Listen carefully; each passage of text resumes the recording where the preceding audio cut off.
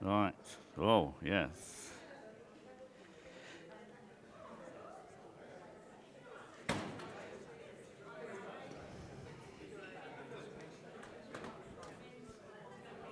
Well, you seem to be getting on quite well without me. So,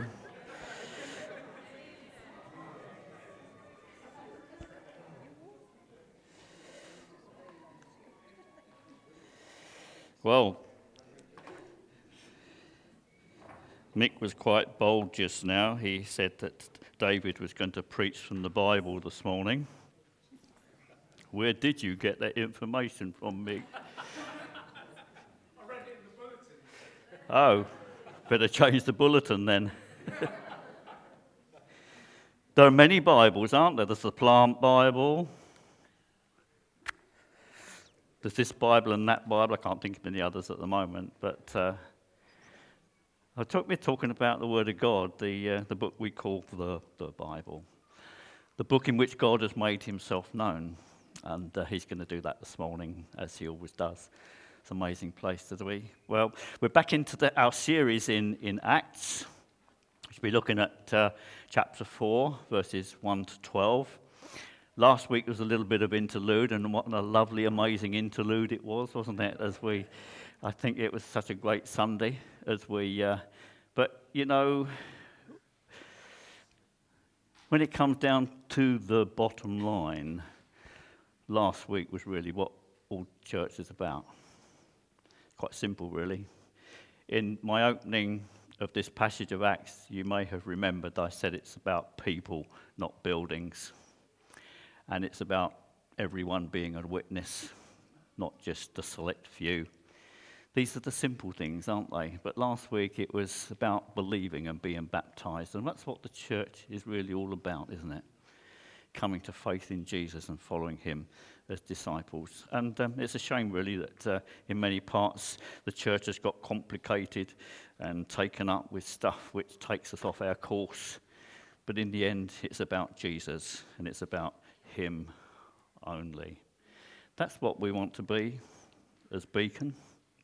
It's about him. It's about making him known. This morning, our passage, really at the heart of what we're talking about, it's how we can be witnesses to Jesus. It's something I wake up every morning with. I'd be dishonest if I was saying it's the key thing in my mind and saying that I really want to witness for Jesus today. I do want to do that, but I find so many other things going on to be taken up, to be really focused on witnessing for Jesus.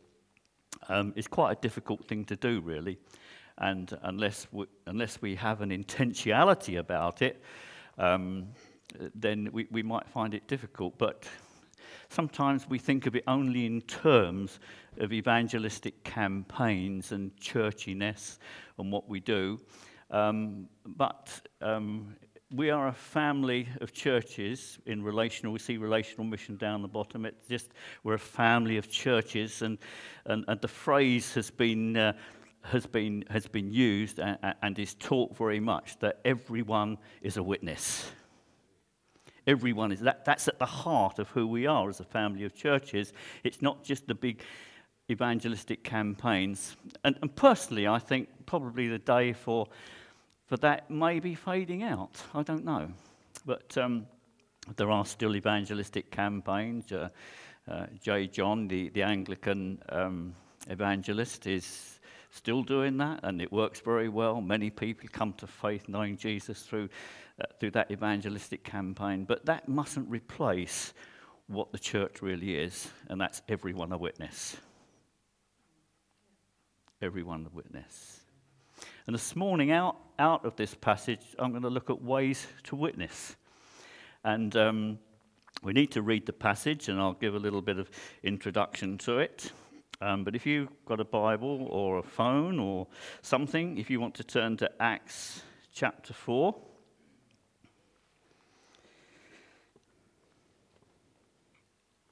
Before we start reading this, we need to recap where we are.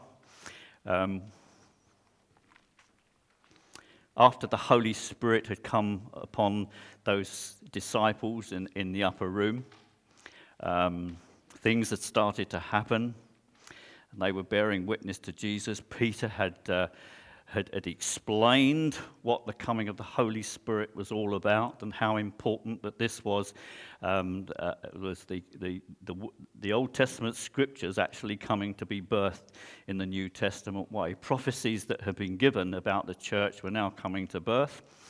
And Peter had stood up and he'd given this great sermon, and people had responded.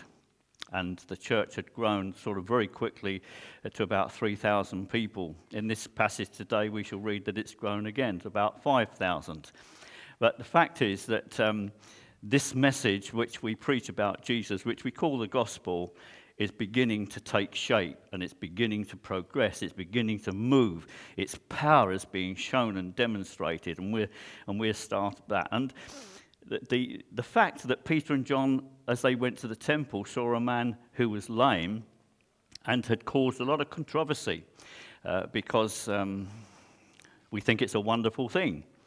And it was a wonderful thing, but it was controversial. And we shall see a little bit about that a bit later on. But this is the outfall of what had happened to this man. We're reading here, and in verse 1 of chapter 4, and as they were speaking to the people, the priests and the captain of the temple and the Sadducees came upon them. So we have to try and imagine a very Jewish situation and the temple there in Israel. And this man had been healed, a lame man who had been at this temple for many years, and now he was walking. And it caused a lot of controversy. And so they were standing there speaking to the people, trying to explain and talking about it. I suppose they was discussing, well, how did it happen, or all sorts of things. And as they were speaking about this and discussing it and talking it, woof, in came the heavies. In came the heavies. And as they were speaking to the people, the priests and the captain of the temple and the Sadducees came upon them. What a thing to say. They came upon them. Greatly annoyed.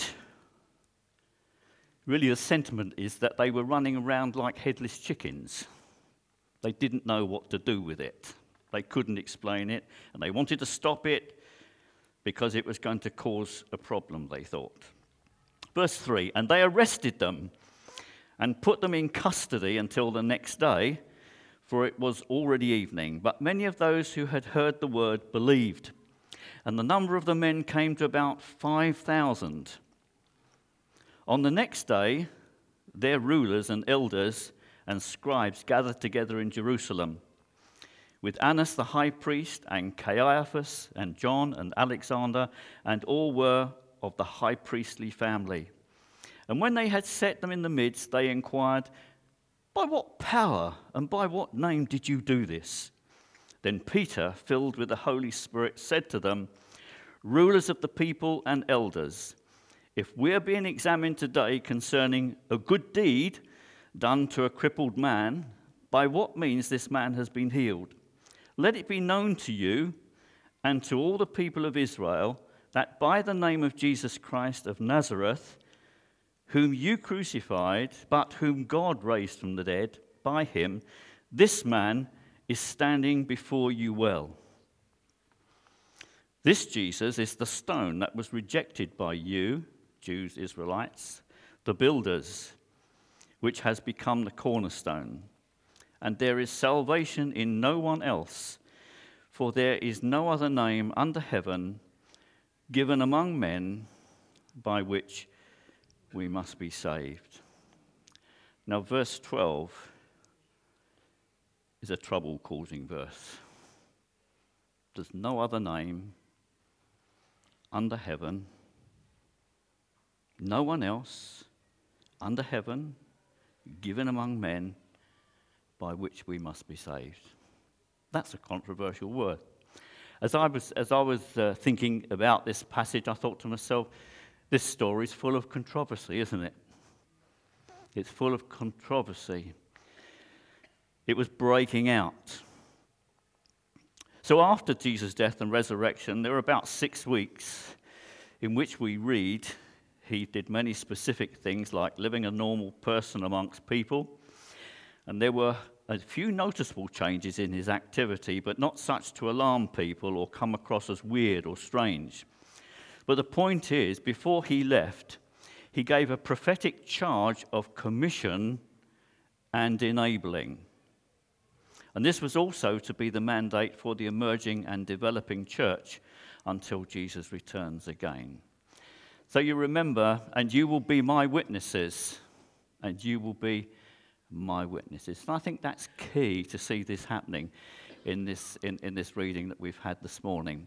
And so Peter and John took the opportunity to be witnesses when a healing had happened and in the midst of this controversy and what was going on. They took the opportunity to be witnesses. And Jesus said, "You will receive power when the Holy Spirit comes on you, and you will be my witnesses in Jerusalem, Judea and Samaria, and to the ends of the earth."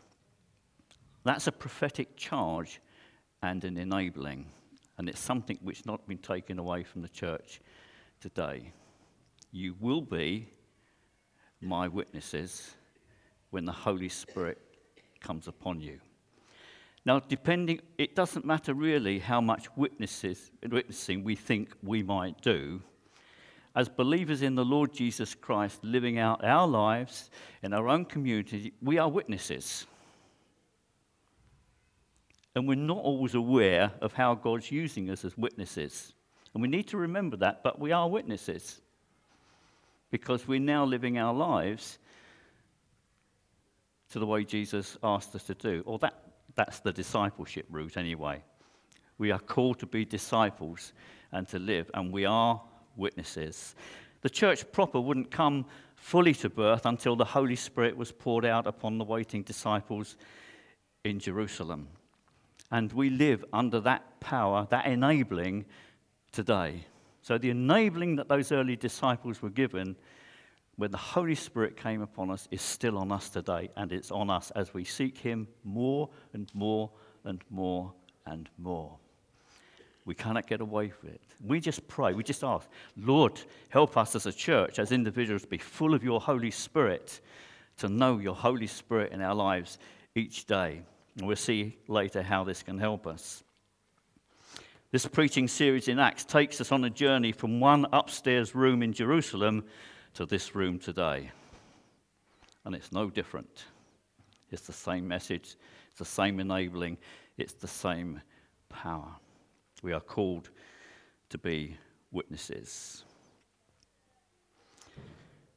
2,000 years, many journeys on foot, donkey, horse, camel, cart, boat, ship, horse carriage, bus, car, book, radio, TV, Sunday school, church have all been the means to deliver this amazing message about Jesus Christ down through the ages. So that room in Jerusalem to this room today, the message hasn't changed. Believe and be baptized to know Jesus Christ as Saviour and Lord and friend. No one is exempt for this. The first sort of point I want to make here is to note that this was the first persecution. Jesus did tell his disciples that actually persecution, one form or another, would be what you would expect or you'd experience. Here in this country, we are very, very fortunate that we don't experience harsh persecution, but some people do. There is an organisation called Barnabas Fund which deals specifically with the persecuted church as it seeks to witness for Jesus Christ. Pastor Wang Yai of Early Rain Covenant Church and his wife, Jian Rong, before they were detained in China, Jiang was released after 6 months, but Wang remained in custody. His letter from the Chengdu jail included the words, "Separate me from my wife, separate me from my children, ruin my reputation, destroy my life and my family. The authorities are capable of doing all these things. However, no one in this world can force me to renounce my faith. Being witnesses of Jesus Christ can be really tough. And sometimes in this life, even in here in Herne Bay, we will experience little bits of persecution and opposition. But Jesus said, this is part of the course. When you are my witnesses, you may face opposition. They were outnumbered, roughly about 80-3, if you count the group of the Sanhedrin. And we count the Sadducees and the different ranks and groups there were, and the individuals, the high priest. 80-3. But with God, it's a majority. With the Holy Spirit, it's a majority. And sometimes we may find that we feel outnumbered. They were outnumbered, they were outranked. What was they said about these people? They were ordinary, unschooled people. Don't be intimidated by those who can outrank us or outspeak us. We are still witnesses. We may be outnumbered, we may be outranked, we may be outcast, but we're not outdone, because the message of Jesus Christ is unconquerable. You cannot touch it. It will go on to the end of time, and people will still be coming to faith in Jesus Christ because of what he can do for us and what he's promised to do for us. We've all heard of Paul, that great missionary which God chose, and he said this: we have this treasure in jars of clay to show that the surpassing power belongs to God and not to us. We're afflicted in every way but not crushed. We're perplexed but not driven to despair. We're persecuted but not forsaken, struck down but not destroyed. Always carrying in the body the death of Jesus, so that the life of Jesus may be manifested in our bodies. For we who live are always being given over to death for Jesus' sake, so that the life of Jesus also may be manifested in our mortal flesh. So death is at work in us, but life in you. Since we have the same spirit of faith according to what has been written, I believed, and so I spoke, witnessing. I believed, and so I spoke. We also believe, and so we also speak, knowing that he who raised the Lord Jesus will raise us also with Jesus and bring us with you into his presence. For it is all for your sake, so that as grace extends to more and more people, it may increase thanksgiving to the glory of God.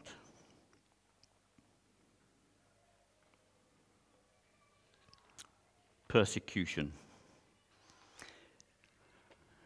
I think, where do we take this application?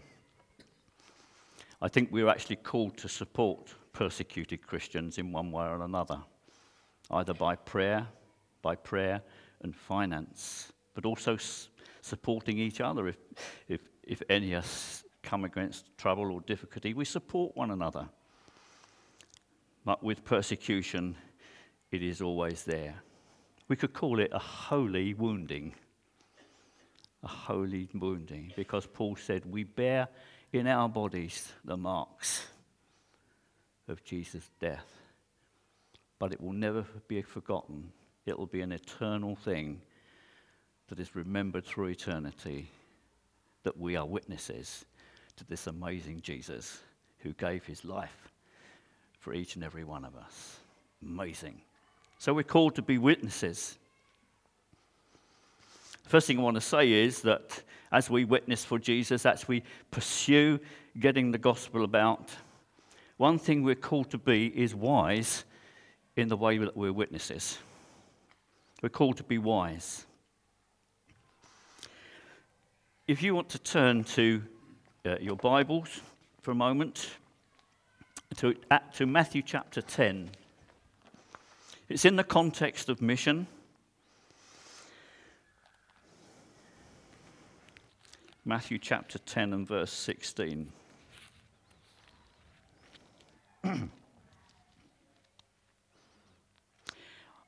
I'm sending you out like sheep among wolves.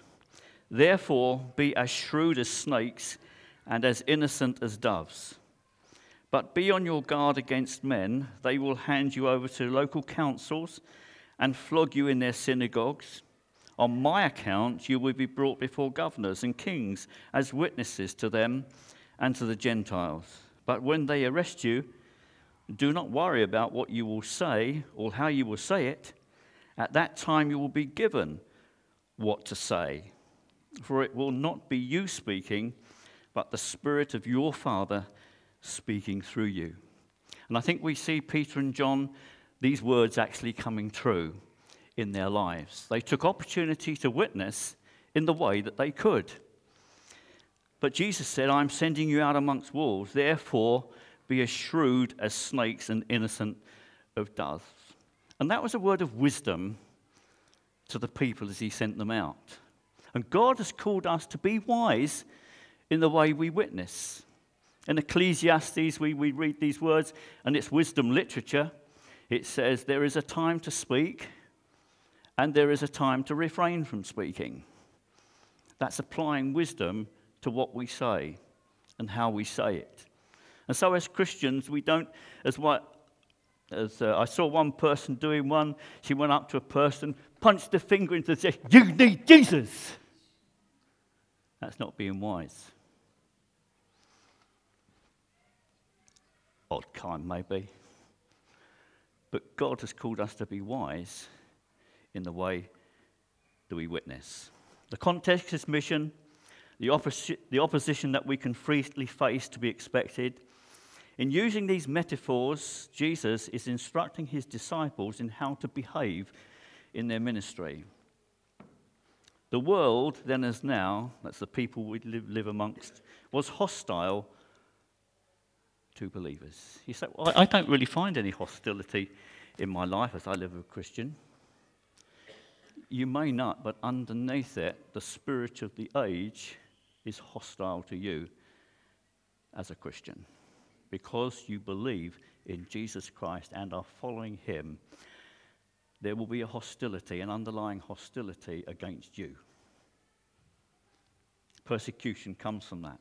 But what Jesus is saying here, how can we advance the kingdom of God effectively without becoming predatory ourselves?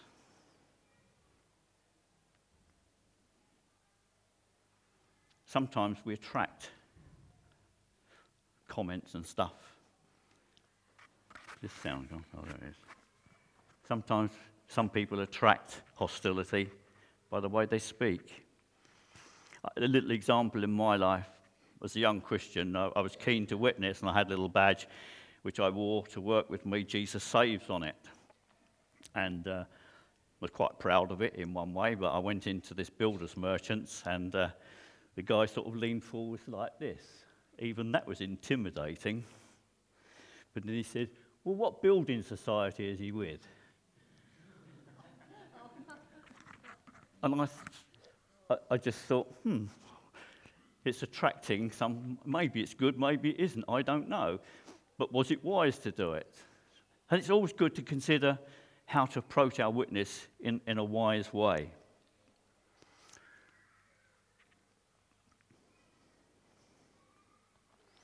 The next thing I want to say about our witness is character. The Bible talks a lot about character. Are we people of our word? Are we people of his word? Two very important things. As parents, and I've been a parent, how do we behave in front of our children? Do we honour our employer? You'll excuse this illustration, but it sort of underlines a point. The school my daughter works, there's one boy child, he's got the name Boob Grabber. Now, I think you can take from that what that means, but where did he get the idea of that from? His dad? Or where? Where does he get that name from? Question, how do we behave in front of our children? When parents argue, how do you do this in front of your children? Are we actually witnessing?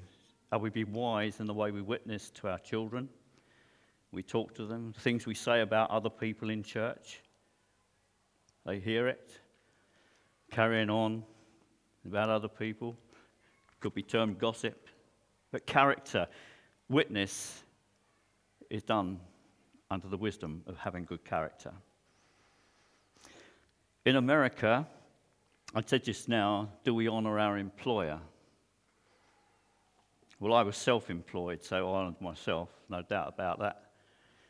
But if your customers are your employer, and you honour those people that you work for. But just to underline this point, there's a church in America that's developed a culture of honour as a mission dynamic. A culture of honour. You honour people because they're people. We honour each other. This is all witness, how you honour. And it's been developed in such a way, that it has proved to be key to all aspects of relationships within the church and outside in the community, this culture of honour. There's a book you can buy, and it's written, A Culture of Honour. And really it comes from the fact that Jesus taught his followers to be Christ-like in a godless world. As you read about Jesus in the New Testament, one thing, it stands out so clear. He didn't trample on people's lives. He actually honoured them as people, as he brought the message to them. The sentiment of this is found in the Old Testament when we read in Isaiah, God says, "Come now, let us reason together." Come now, let us reason together.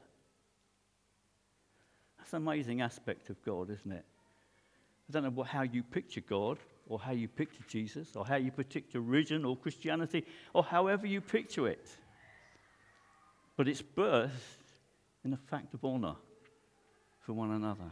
Come now, let us reason. I did get this picture of a father sitting down with a son and trying to explain to him. It's like, let's talk this out, son. Let's sort it out. You know? You may be interested to know that it's in Yorkshire today, it's the Black Pudding Throwing Championship. The idea is you get a black pudding and you throw it at a Yorkshire pudding. One pudding to another. And you try and knock that Yorkshire pudding off its stake. Well, that's not the sentiment of believers as Christians, is not to knock a person off their perch.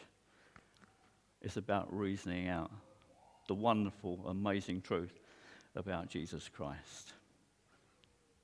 It's not about the scientific dynamics. It's not about which day this happened in creation or whether we was created. Really, it's all about Jesus and the fact that he died and raised again from the dead. This amazing message. So character is important. Good character is measured by Christ-likeness, which is defining, considering roles within church planting and building. As the church moves forward, character is one of those things that sets out, the importance of leaders amongst others. If you read about elders in the New Testament, one of the important things is the highlight of a person for that role is character. Not what they do really and how they do it, although it's important. Serving and generosity. So we have character. The next part about witness is confidence. I think we say that Peter and John had confidence here. They were confident in their message as they spoke it. There's no doubt about that. Peter was very confident. He said, "It was you who crucified him." But the point was, yes, they did crucify him, but God raised him from the dead. He was confident as he spoke. We're told that Peter was bold when he stood up and gave his sermon on that day when he did. That boldness, that's confidence. And sometimes we need that just to demonstrate.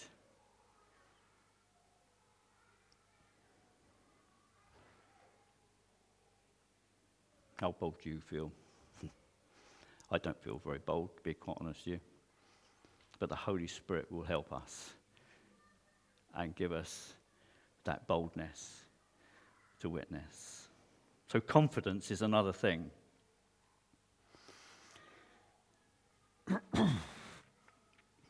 In 1 Peter 3, verse 15, I'll read it to you. But in your hearts, honor Christ as the Lord, as holy. And this is the point about witness, always being prepared to make a defense or to give an answer to anyone who asks you for a reason for the hope that is in you. First point, are we prepared? And how can we prepare if someone asks us about our faith? Have you ever sat down and tried to write out what is the reason for your hope and put it down in words? It's quite difficult, actually. But it says, Peter says here, always be prepared to give a reason for the hope was in you.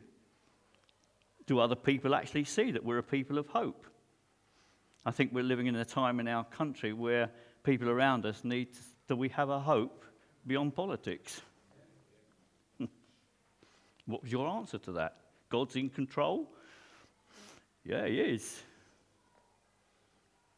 But I think so many people are demonstrating fear at this time. Are we a people of peace? To know that?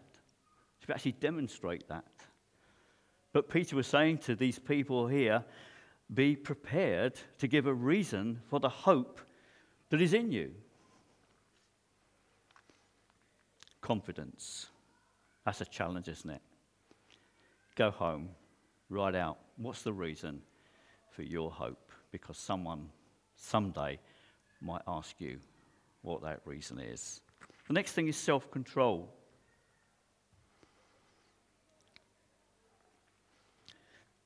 James wrote to the church, to Christians, and he said, everyone should be quick to listen and slow to speak, and slow to become angry. Then down in verse 20, he said, keep a tight rein on your tongue. Keep a tight rein on your tongue. Now you say, I don't find that very easy. But we're told that the Holy Spirit is the helper. And if you find your words are running away with you and you can't control it, like everything else, self-control is the fruit of the Spirit. The Holy Spirit is the helper. He will help us to do this. If we say, I find that impossible, but you want to do it, ask the Holy Spirit, and he will help you. If you keep having these bad thoughts in your mind, or for men, pornographic thoughts, and they just won't go, ask the Holy Spirit to take it away. He's the helper. He's the one who helps us be self-controlled, so that we earn the right to be heard. As witnesses, we need to earn the right to be heard. There needs to be an integrity about us in our character and the way that we deploy our lives that earns the right to be heard. This is wisdom. This is the way that it works. Self-control. The other way is by questions. A little while ago, we had Martin Gibson from Maidstone, and he sort of openly or self-confessed that he found it difficult to talk to people, to be a witness. But he said, I found one thing that helps. He said, I'd just say I might be standing in the queue at the supermarket, he said, and I ask people, how's your day been? It's a question. It helps us open up conversation to witness. I think questions are a very good place to start. Not you need Jesus. Repent and believe. Questions are a good place to start.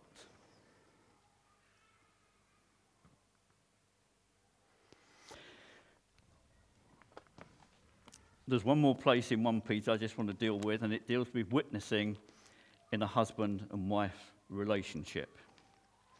And it's in 1 Peter, and it's found that the husbands may be won to Jesus Christ without a word. So if we're not able to speak to a partner, spouse, or someone else in a relationship, it can be conveyed silently, our witness, without a word. I know an evangelist in Kent who used to visit his father most days, and every day he thought, as an evangelist, I need to tell my dad about, and he got so frustrated with telling his dad about Jesus, he said, okay, God, I give up. I hand it over to you. And within a week, his dad was saved. Sometimes the way we apply ourselves with wisdom to winning people is quite important. We need to be wise in the way we do it. But that verse in 1 Peter where it says that the husbands may be won without a word, I just get the picture of wives just keep battering their husbands. Come on, believe. I wish you come to it. I think, Wally, you were saved before Sue, wasn't it? How difficult did you find that? Or didn't you? Or did you just pray? Or did you? You just prayed. Yeah, in God's time. Amen. Praise God. Yeah, it's there. Pray for your husbands. Look for an opportunity to speak, but do not badger. Husbands can be won without a word. I just want to finish what I'm saying by my own experience of what I do to witness. I don't feel I'm very confident in witnessing at all. So I try and do what I can. I didn't try with my children. I prayed that God would help me to be a father to my children, and that I would be able to pass the gospel message on to them, that they too may become believers. I just prayed for wisdom to do that. Praise God, all three of them are born again and part of a church and a growing family, and I thank God for that. But we need to think about that.